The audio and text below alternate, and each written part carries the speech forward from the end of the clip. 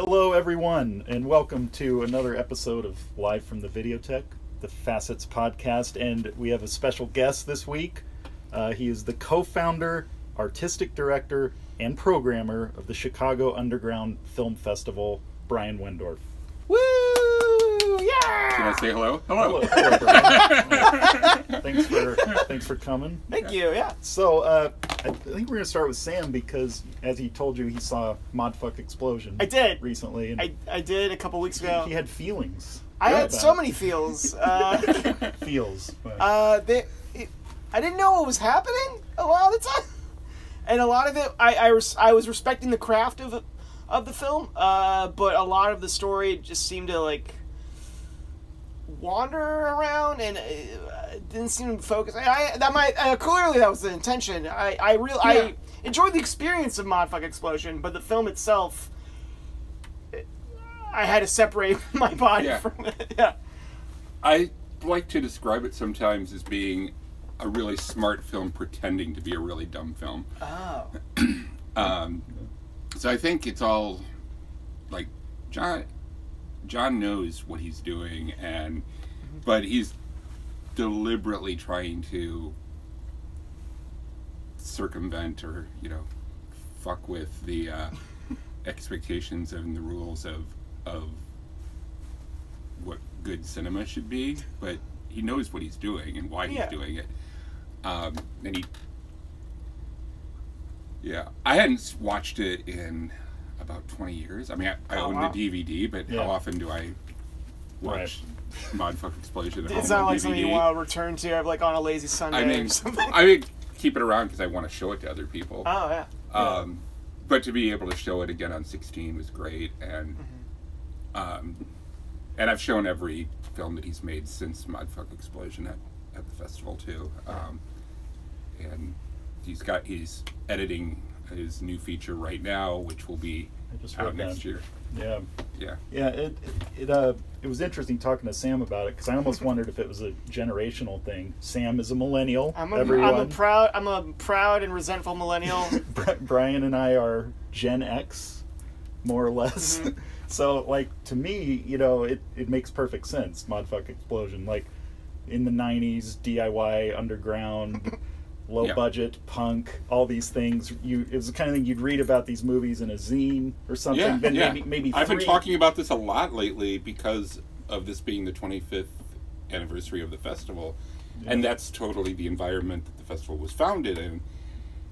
And it's 25 years later, and finding a way to keep the festival relevant and reach millennials and young people. I mean, there are people volunteering and working with me on the festival now who weren't even born when I started doing it, who are graduated from film school now and are so they don't have that same, they don't know who Richard Kern is or John Mortsugu, and they might know John Waters more from Hairspray and films later than from Pink Flamingos or something.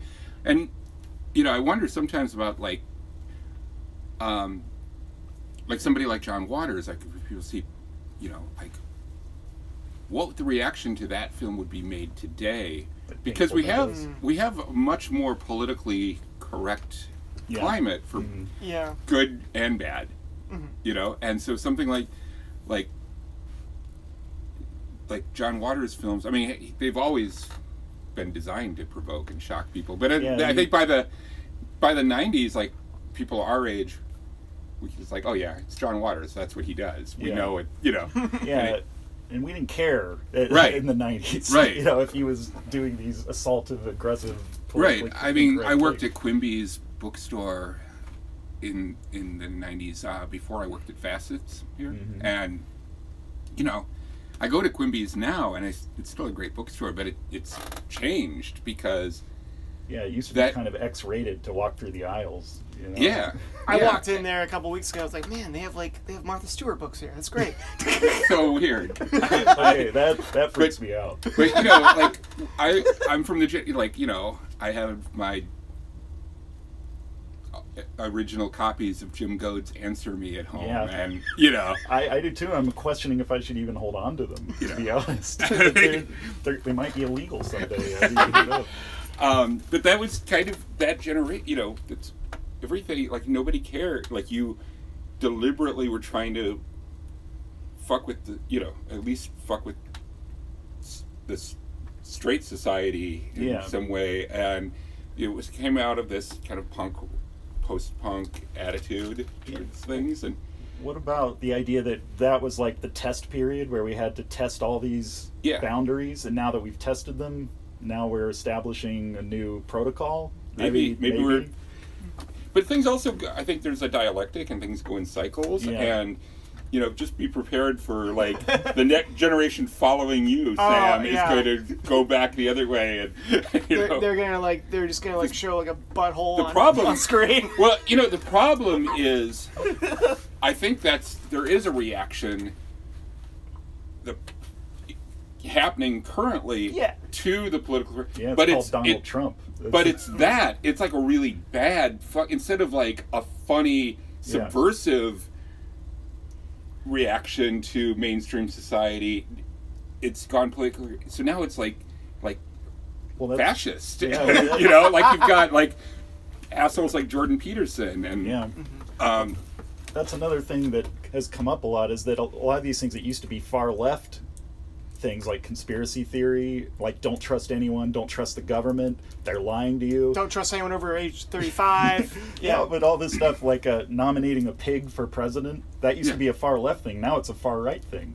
Conspiracy theories. They did nominate a pig for president, and he won. This time he won.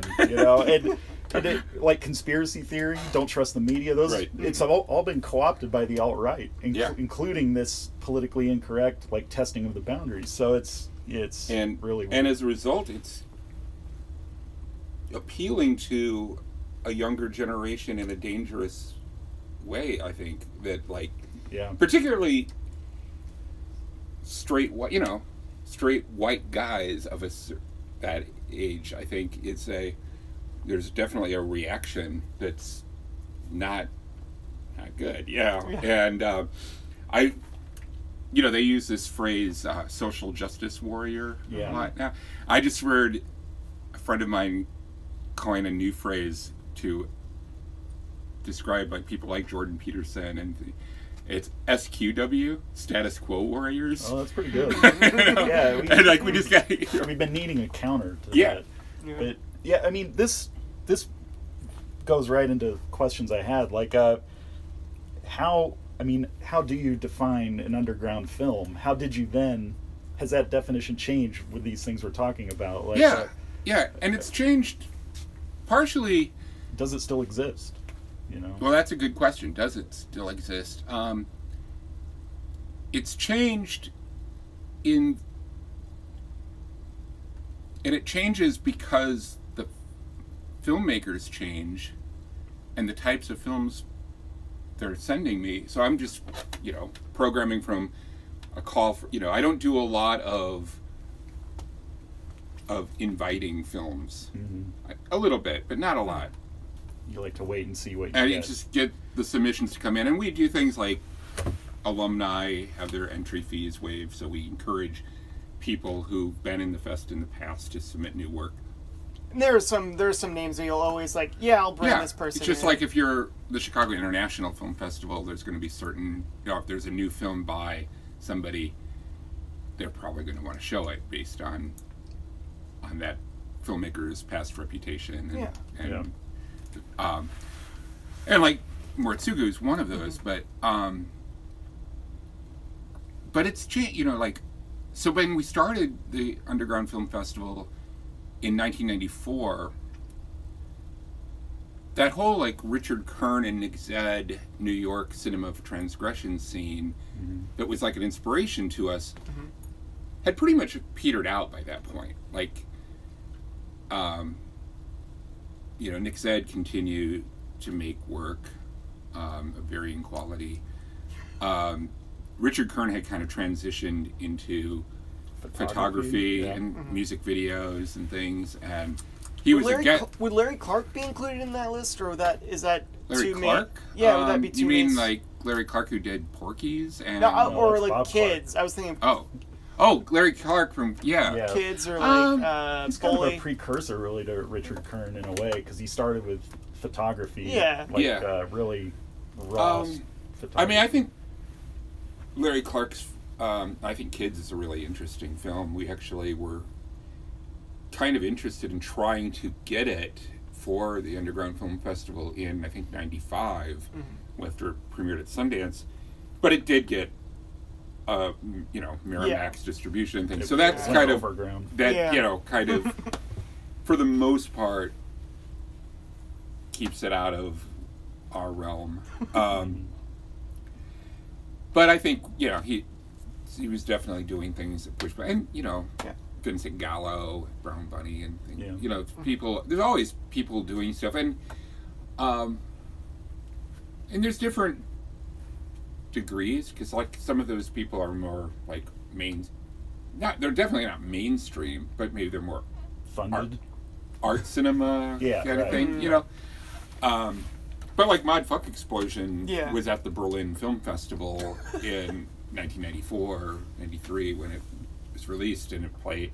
So it premiered at the Berlin Film Festival to, like, 2,000 people. Yeah. I wonder do you know what the reaction was like? I don't know. I mean, the reviews have been mostly positive. I was actually surprised that with this recent screening at the Music Box, that the reviews in Chicago, it got reviewed in Chicago for that screening after 25 years, and the reviews were all really positive. Especially the reader. I was really shocked that the reader gave it a recommendation and good review. Michael Phillips reviewed it for Cinelist. Cinelist, and back in '94 or recently? No, just recently. recently. Okay, yeah. And I thought he really understood the film. Yeah, that was a great review. Yeah. Another. I do think that I do think that the Cinelist reviewers are some of the best film writing in Chicago right now. Like, absolutely. Ben Sachs and Michael Phillips and Kat Sachs and Patrick Friel, that whole crew are like Ignati writes for them. And, there's great stuff in there, but it's great. But I do think there's like a kind of underground today. And one thing that happened with the festival is when we started programming what I called in the early 90s or mid 90s post-transgressive cinema, is like the way that you had punk, and then shortly after you started to have post-punk, which were bands that came out of that but didn't sound like that. They were much less limited. Right. Yeah. And so I think that's what we were trying to exploring. And there were things in the really early years of the festival, there was a lot of trying to find, or people making work just to show at an underground film festival, deliberately trying to be a shock. There was a guy in New York named Huck Botko who did this series of videos called, the first in the series is called Fruitcake, and there's graham cracker cream pie, and there's each one's like I'm worried about where this is going, folks. It sounds delicious, whatever it is. Well, so these films were presented as documentaries, and they all involved him. So, like, Fruitcake, the first in the series, he makes a fruitcake batter, goes down to the Lower East Side of New York in the Bowery, and has homeless people spit in it.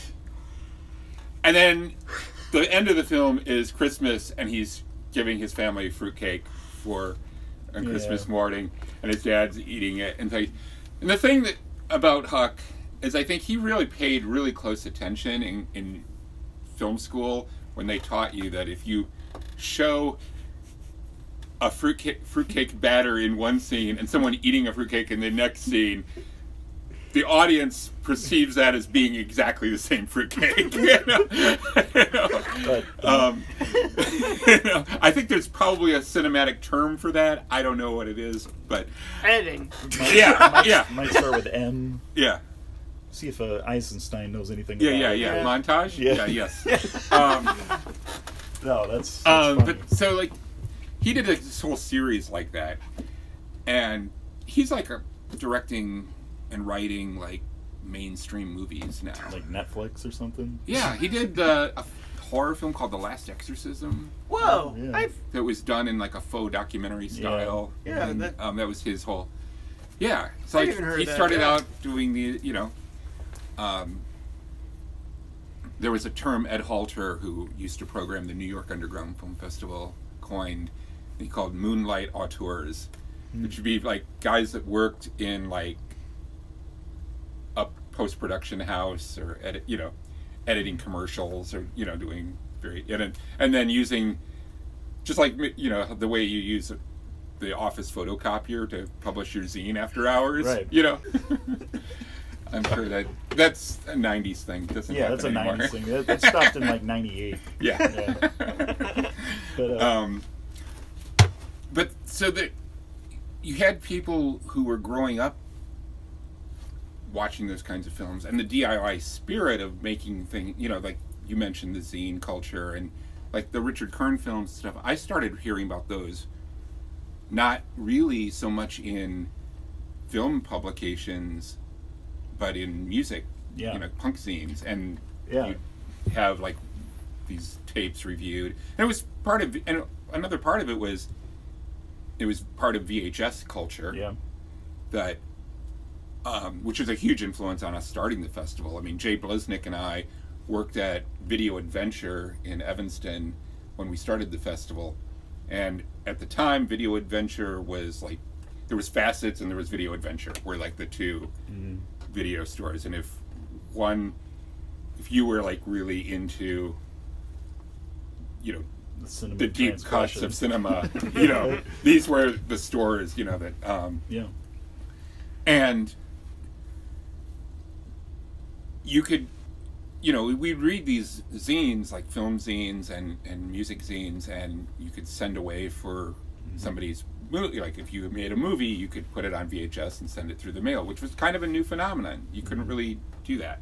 And Jay and I were both movie geeks that had like huge VHS collections, and were, trading and getting like bootleg copies of like Dario Argento films when they weren't available in the US. Yeah, all this kind of stuff that you couldn't get anywhere.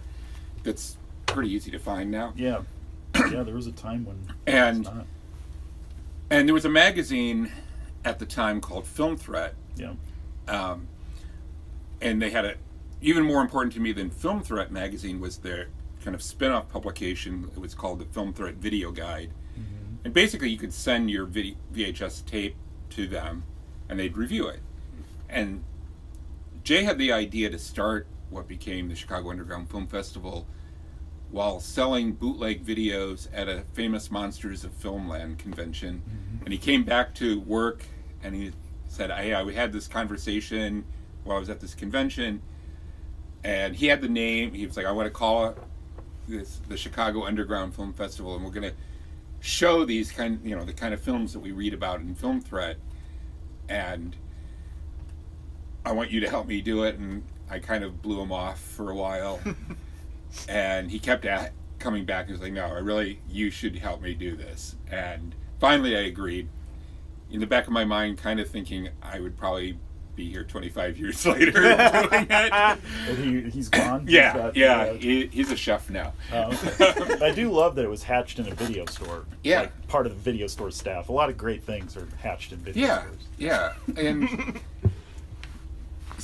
but that was a huge part of it, like, so like when we started the Chicago Underground Film Festival, there was no South by Southwest Film Festival, there was no Los Angeles Film Festival, there was no Tribeca. There was like the Chicago International Film Festival, there was Toronto, there was the New York Film Festival, Telluride. There weren't that many because until you had VHS tapes, which hadn't really been around that long at that point, to send your film to a film festival meant you strike a print. You shipped your 35 millimeter or 60 millimeter print, and the programmers sat in a theater and watched all these movies. I read this book about the history of Sundance a few years ago, and they talked about, you know, the idea of an independent film being such a new idea, even though there's been independent, like, non-studio films made. I mean, there's been underground films made since cinema began, too. Right. But the, you know, Sundance programmers hearing about this guy in Pittsburgh, I believe was in Pittsburgh at the time, David Lynch, who had made this independent feature called Eraserhead, and they called this guy up and said, "Hey, we're interested. We heard that you made an independent film. We're programming a festival of independent films. We'd like to see it." He ships the 35 prints. The Sundance programmers watching go, "What the fuck is this?" They don't program it. Oh man, he didn't get in. You know? That's interesting. But you know, so VHS made it much easier. Yeah. For people to make stuff, and you know, people were still primarily shooting on 16 millimeter. Video was consumer VHS, or like, you know, like we were showing things the first few years that were on video were all like 3/4 inch U-matic tapes, like broadcast video. Yeah. And then, so people weren't really shooting with camcorders. Yeah, there was. That was coming in too. People were starting to shoot on camcorders and like home, you know, but it was like But it looked worse than 16 millimeter. Oh yeah, definitely. And that was part of the idea of the Underground Festival when it started, was that we're interested in ideas and we don't care about the high production values and things. A few years later, like 97, I think it was, these two filmmakers, Stefan Avalos and Lance Wheeler, made a independent feature called The Last Broadcast, and they shot it on digital video when that was still a really new idea, and they had worked out a deal with the company that was making the digital projection systems, which were still really new at the time, that if their film got into a festival, this company would supply the digital projection system to allow it to be shown this way. And we showed this film at Cuff in 97, and Jay and I immediately started talking to the company with the digital projection system and said, "Hey, if you become a sponsor and can get it, then we can." So we became like early adopters of the digital thing when, like, it was several years before Sundance was like, okay, we're going to show, now it's a challenge when you actually want to show something on film. Right. You go to a movie and it's all digital now. But all these technological changes also change the content of the work too. Like, everything that you see at a festival like ours now is a little more polished than, or at least almost everything, because it's so much easier to make something look decent on digital. Technology is so much more democratized now. Yeah. And that's kind of what I was wondering, like, because it used to be, it was almost like a calling card to look bad. Or just to look like, you did it yourself. And, and it wasn't slick. And you had also now, like something like the Huck Botko films I was talking about. I mean, he was making those because he knew the New York Underground Film Festival existed, and he would just make a new one every year for that festival. And then we existed too, so he'd send it to us. But today, like, films like that probably get uploaded to YouTube. Yeah. Just bypass any kind of distribution, festival, exhibition, anything. But there's still films. Does that mean it's not underground? No, and I'll even show something if I see something really interesting on YouTube. Yeah. Because showing it in a festival context is going to, like the thing. There's a lot to watch on YouTube. Well, yeah. How do you find it? Yeah, you're rescuing it from this vast, undifferentiated pit of. Right. You know, Right. I mean, and that's part of what it's called curation. Right. Yeah. Exactly. That's what all good festivals do. Yeah. Is to curate something. It's harder now to curate. Yeah. But I still see work that I feel fits the spirit of what the underground is. I mean, it's different. There's still some occasional things that are in. It's a lot harder to shock me or to imitate. Like if I see something that just imitates Richard Kern or Nick Zed now, I usually don't think it's that good. Right. Well, You know, probably it's just isn't. like, yeah, and usually it's the same. Like if people take the wrong lessons from like a John Waters or something. Like it's really hard to just do that again. And if you don't have the sense of humor, Yeah. Yeah, then it's just gross. or people who think that underground means that they don't have to try Yeah.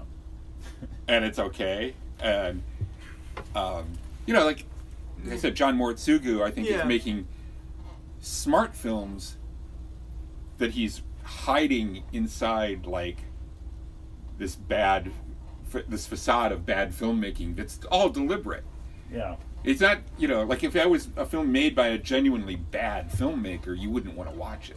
Yeah. I find with like Modfuck Explosion that it was after it was over that I really started to enjoy it almost. I mean, I enjoyed certain scenes, definitely, but just the character of Amy Davis, I forget her name, which I can't, London, of course. Yeah. Like, her character just kind of haunted me afterwards, kind of her melancholy. And, I mean, while you're watching it, it's like, oh man, that's bad lighting or whatever. But right. And afterwards, you're like, man, London, I wonder how she's doing now. That kind of thing. The moment that reminded me of oh man, I always go back to is the death of her brother. The way he's just this weird comedic. He's almost doing kabuki style acting after a certain point, and then when he dies, it's almost really, it's really heartbreaking when you see him do the same type of movements, and I'm like, oh my gosh. That's a good example. Yeah. There was some scenes that I had completely forgotten about until I was watching it again at the Music Box recently, and there's just weird set pieces. Like there's a scene where London is just walking through this landscape of these weird metal discs spinning, and and I was like, what? It's an art gallery. Yeah, or something. what is that? And that just it's looks presented cool. without explanation. Yeah. I love the fact that the one of the things that gets really brought up in the press about the film is the dream sequence with the meat. Yes.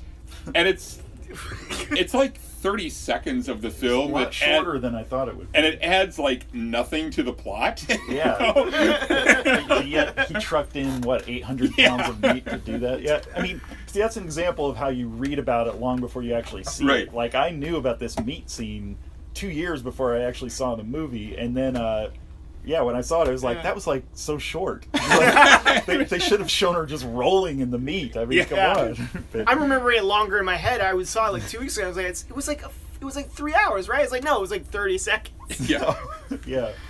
The film's only 65 minutes. Yeah, it might seem longer. But that scene itself, and it's actually shorter, a little shorter on DVD than it is on the film print, because the opening sequence in the film isn't on the DVD, which is all the corporate studio logos. The Warner Brothers logo, and it's scratched on, and it says shit. Oh man! And it's you can't put that on your DVD release. That's funny too, because now you watch an independent film or a semi-independent film, and there's I swear 3 full minutes of logos before the movie, Right. before you even get to a credit. It's like it's just logo after logo after logo. It's almost like So, it's have you already seen making fun of that. Have you seen Scum Rock? John Wertsugu? No, Okay. I've only seen Terminal USA is the only other Okay. one I've seen. So Scum Rock, he made in like 2003, and but then it was like the height of the digital video revolution had kind of was fully on board. So John Wertsugu shot his digital feature on high 8. Yeah. And I was actually expecting when I first saw it, it was like, oh, this is actually a little more polished than I expected, because I thought it was going to be shot on high 8 and then edited on like 2 VHS decks. Yeah. Yeah. Well, Terminal USA was made with PBS money, Right. And it looks. I It's think really it looks slick. amazing. Yeah. Yeah, in a good way. Like it's finally really well lit. And his sets, like kind of that fake sort of thing that he does with his sets, it just looks perfect in there. I mean, I don't know. I didn't notice before recently, like John Jost is in the credits. Yeah, I saw that too. I think he's a musician. He plays a musician. Yeah. Yeah, he's another like video artist kind of that Facets. We carry tons of his stuff back in the we have it on VHS. Yeah. I don't know if it's ever been on DVD. But yeah, that was interesting too. Yeah. But I was going to ask, like, so do you feel like you're getting more kind of socially conscious submissions and less transgressive submissions? Is that, or is that? Yeah, there's some of that. I mean, I think there's always a room for some socially conscious stuff within the underground. Yeah, there always has been. Yeah. Yeah. Again, like it's So it's no more than how. ever. I don't think it's. You see trends at times. I mean, there was a period in the late '90s where I felt like every year I saw another Burning Man documentary. Oh. Sometimes 2 or 3, and then we showed a couple of the really good ones. Yeah. But it got to the point where I just pictured going to Burning Man and you just see like this infinite regression of people with cameras filmed. Like nobody's actually there to be part of Burning Man. They're just there to make a documentary about people who go to Burning Man. And they get there and there's no one there but other documentary filmmakers. Yeah, that's like selfie generation. Or you've got,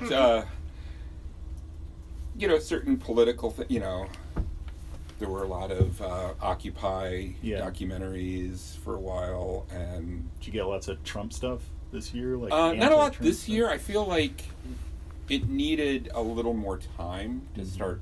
We got some. I mean, we had some Trump stuff last year, but we are showing one very overtly political film this year called Working in Protest by Michael Galinsky, who's someone I've been showing at the festival since '95. And this basically is like shot over like 25, 30 years of political protests in the U.S. So it starts with like a Ku Klux Klan rally in North Carolina that he shot when he was in college. Was it getting like WTO stuff in Seattle, or and the Klan stuff? It's like he was shooting still photographs, and then he got audio interviews later, and put them together to make like the video section of that.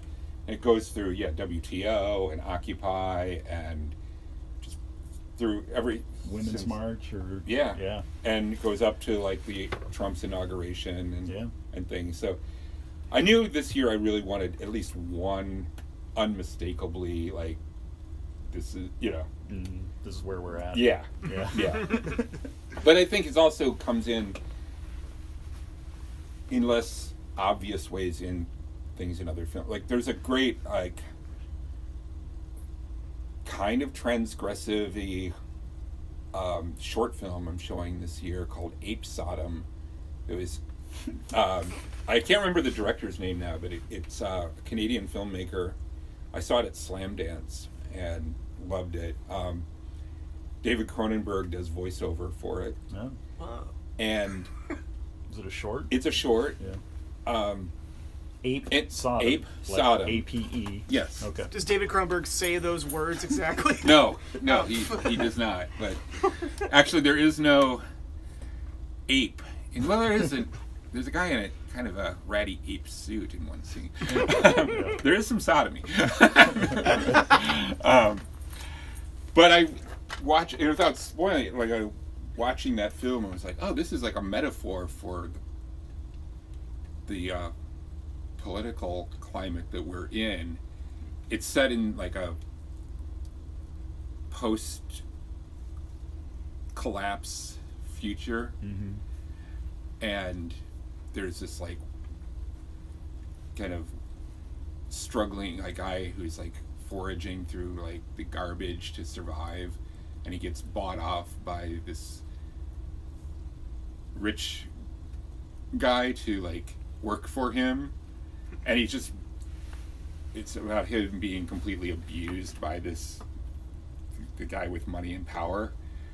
And one of the last things that the rich guy says to him at the end of the film is he looks at him and says, "You should protest."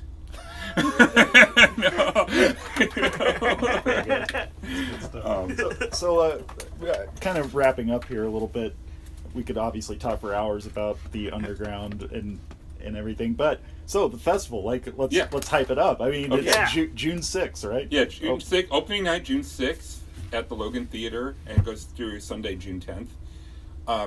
Related to everything we've already been talking about, our opening film, which is already sold out, 2 screenings. Wax Trax, Industrial Accident, the story of Wax Trax Records. And I thought that was the perfect film for our 25th anniversary, because again, that's going back to the culture that this festival grew out of. Absolutely. And Chicago culture too. Right. I mean, I don't think I would have discovered half of this kind of underground stuff. I mean, did they sell VHS at Wax Trax back in the day, or was it just records? It was records, zines, book. Yeah.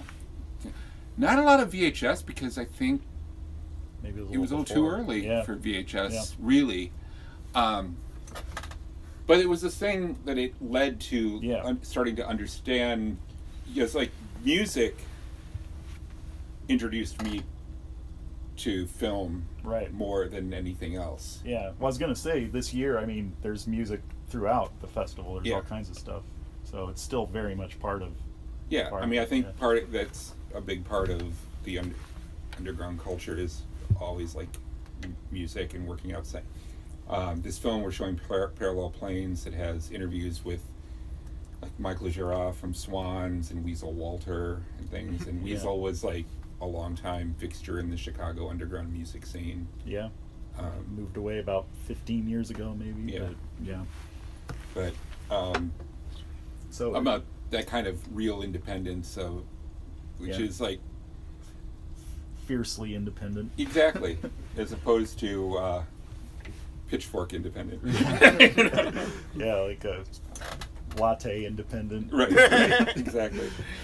Yeah. So is it all at the Logan? Or it's all at the Logan Theater, except for the festival parties. We are doing one party Saturday night at Reunion, which is an art space in Humboldt Park, that Craig Baldwin is going to be doing a multimedia, like 16 millimeter expanded cinema piece. Like simultaneous projection kind of thing? Yeah. And that, we could talk about, he's the guest of honor, Craig Baldwin, who is a wild, like, Bay Area collage filmmaker. The kind of the negative, he's almost like the visual version of Negative Land. And he made that documentary, Sonic Outlaws, about Negative Land, which we showed at the festival back in '95 and are showing again this year. Mm-hmm. Craig was one of those filmmakers that we read about in Film Threat before we started the festival, who was making work at the same time as, like, the Nick Zeds and Richard Kearns, but being not really being as transgressive deliberately. Right. There's something transgressive about the way he uses found footage, political transgression. Yeah, right. But not that same kind of shock value thing. So he was always an inspiration to us. So it seemed like a good choice to honor him on our 25th year too. Yeah. And he's also a great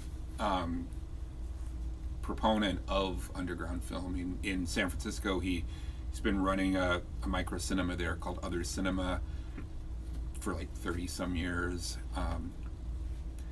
and a DVD label. Yeah. Same address, like the storefront, or does he move around a lot? Is it kind of... No, it's been in the same place. Yeah. Although he was running a risk recently of getting priced out because of all the gentrification. This is San Francisco after all. They did manage to work something out and sign a new lease. That's great underground news. Yeah. Well, here's to Craig Baldwin. Yeah. Here's to CUFF, the Chicago Underground Film Festival. Congratulations on your 25th anniversary, Bryan. Congratulations. Thanks. And thanks for coming to the Live from the Vidéothèque podcast. Go to CUFF, people. June 6th to June 10th. www.cuff.org is the website. All right. Gotta have a website. Yeah. You gotta have a website. Thanks for bringing that up. Thank you for listening to Live from the Vidéothèque, the Fastest podcast. Since 1975, Fastest has connected people to independent ideas through film. It's our goal to make sure that film continues to have the power to remind us on what it's like to be human. All of our programs expand on this simple, empathy-driven idea in many unique and pioneering ways. Learn more at fastest.org, and you can come visit us in person at 1517 West Fullerton Avenue, Chicago, Illinois.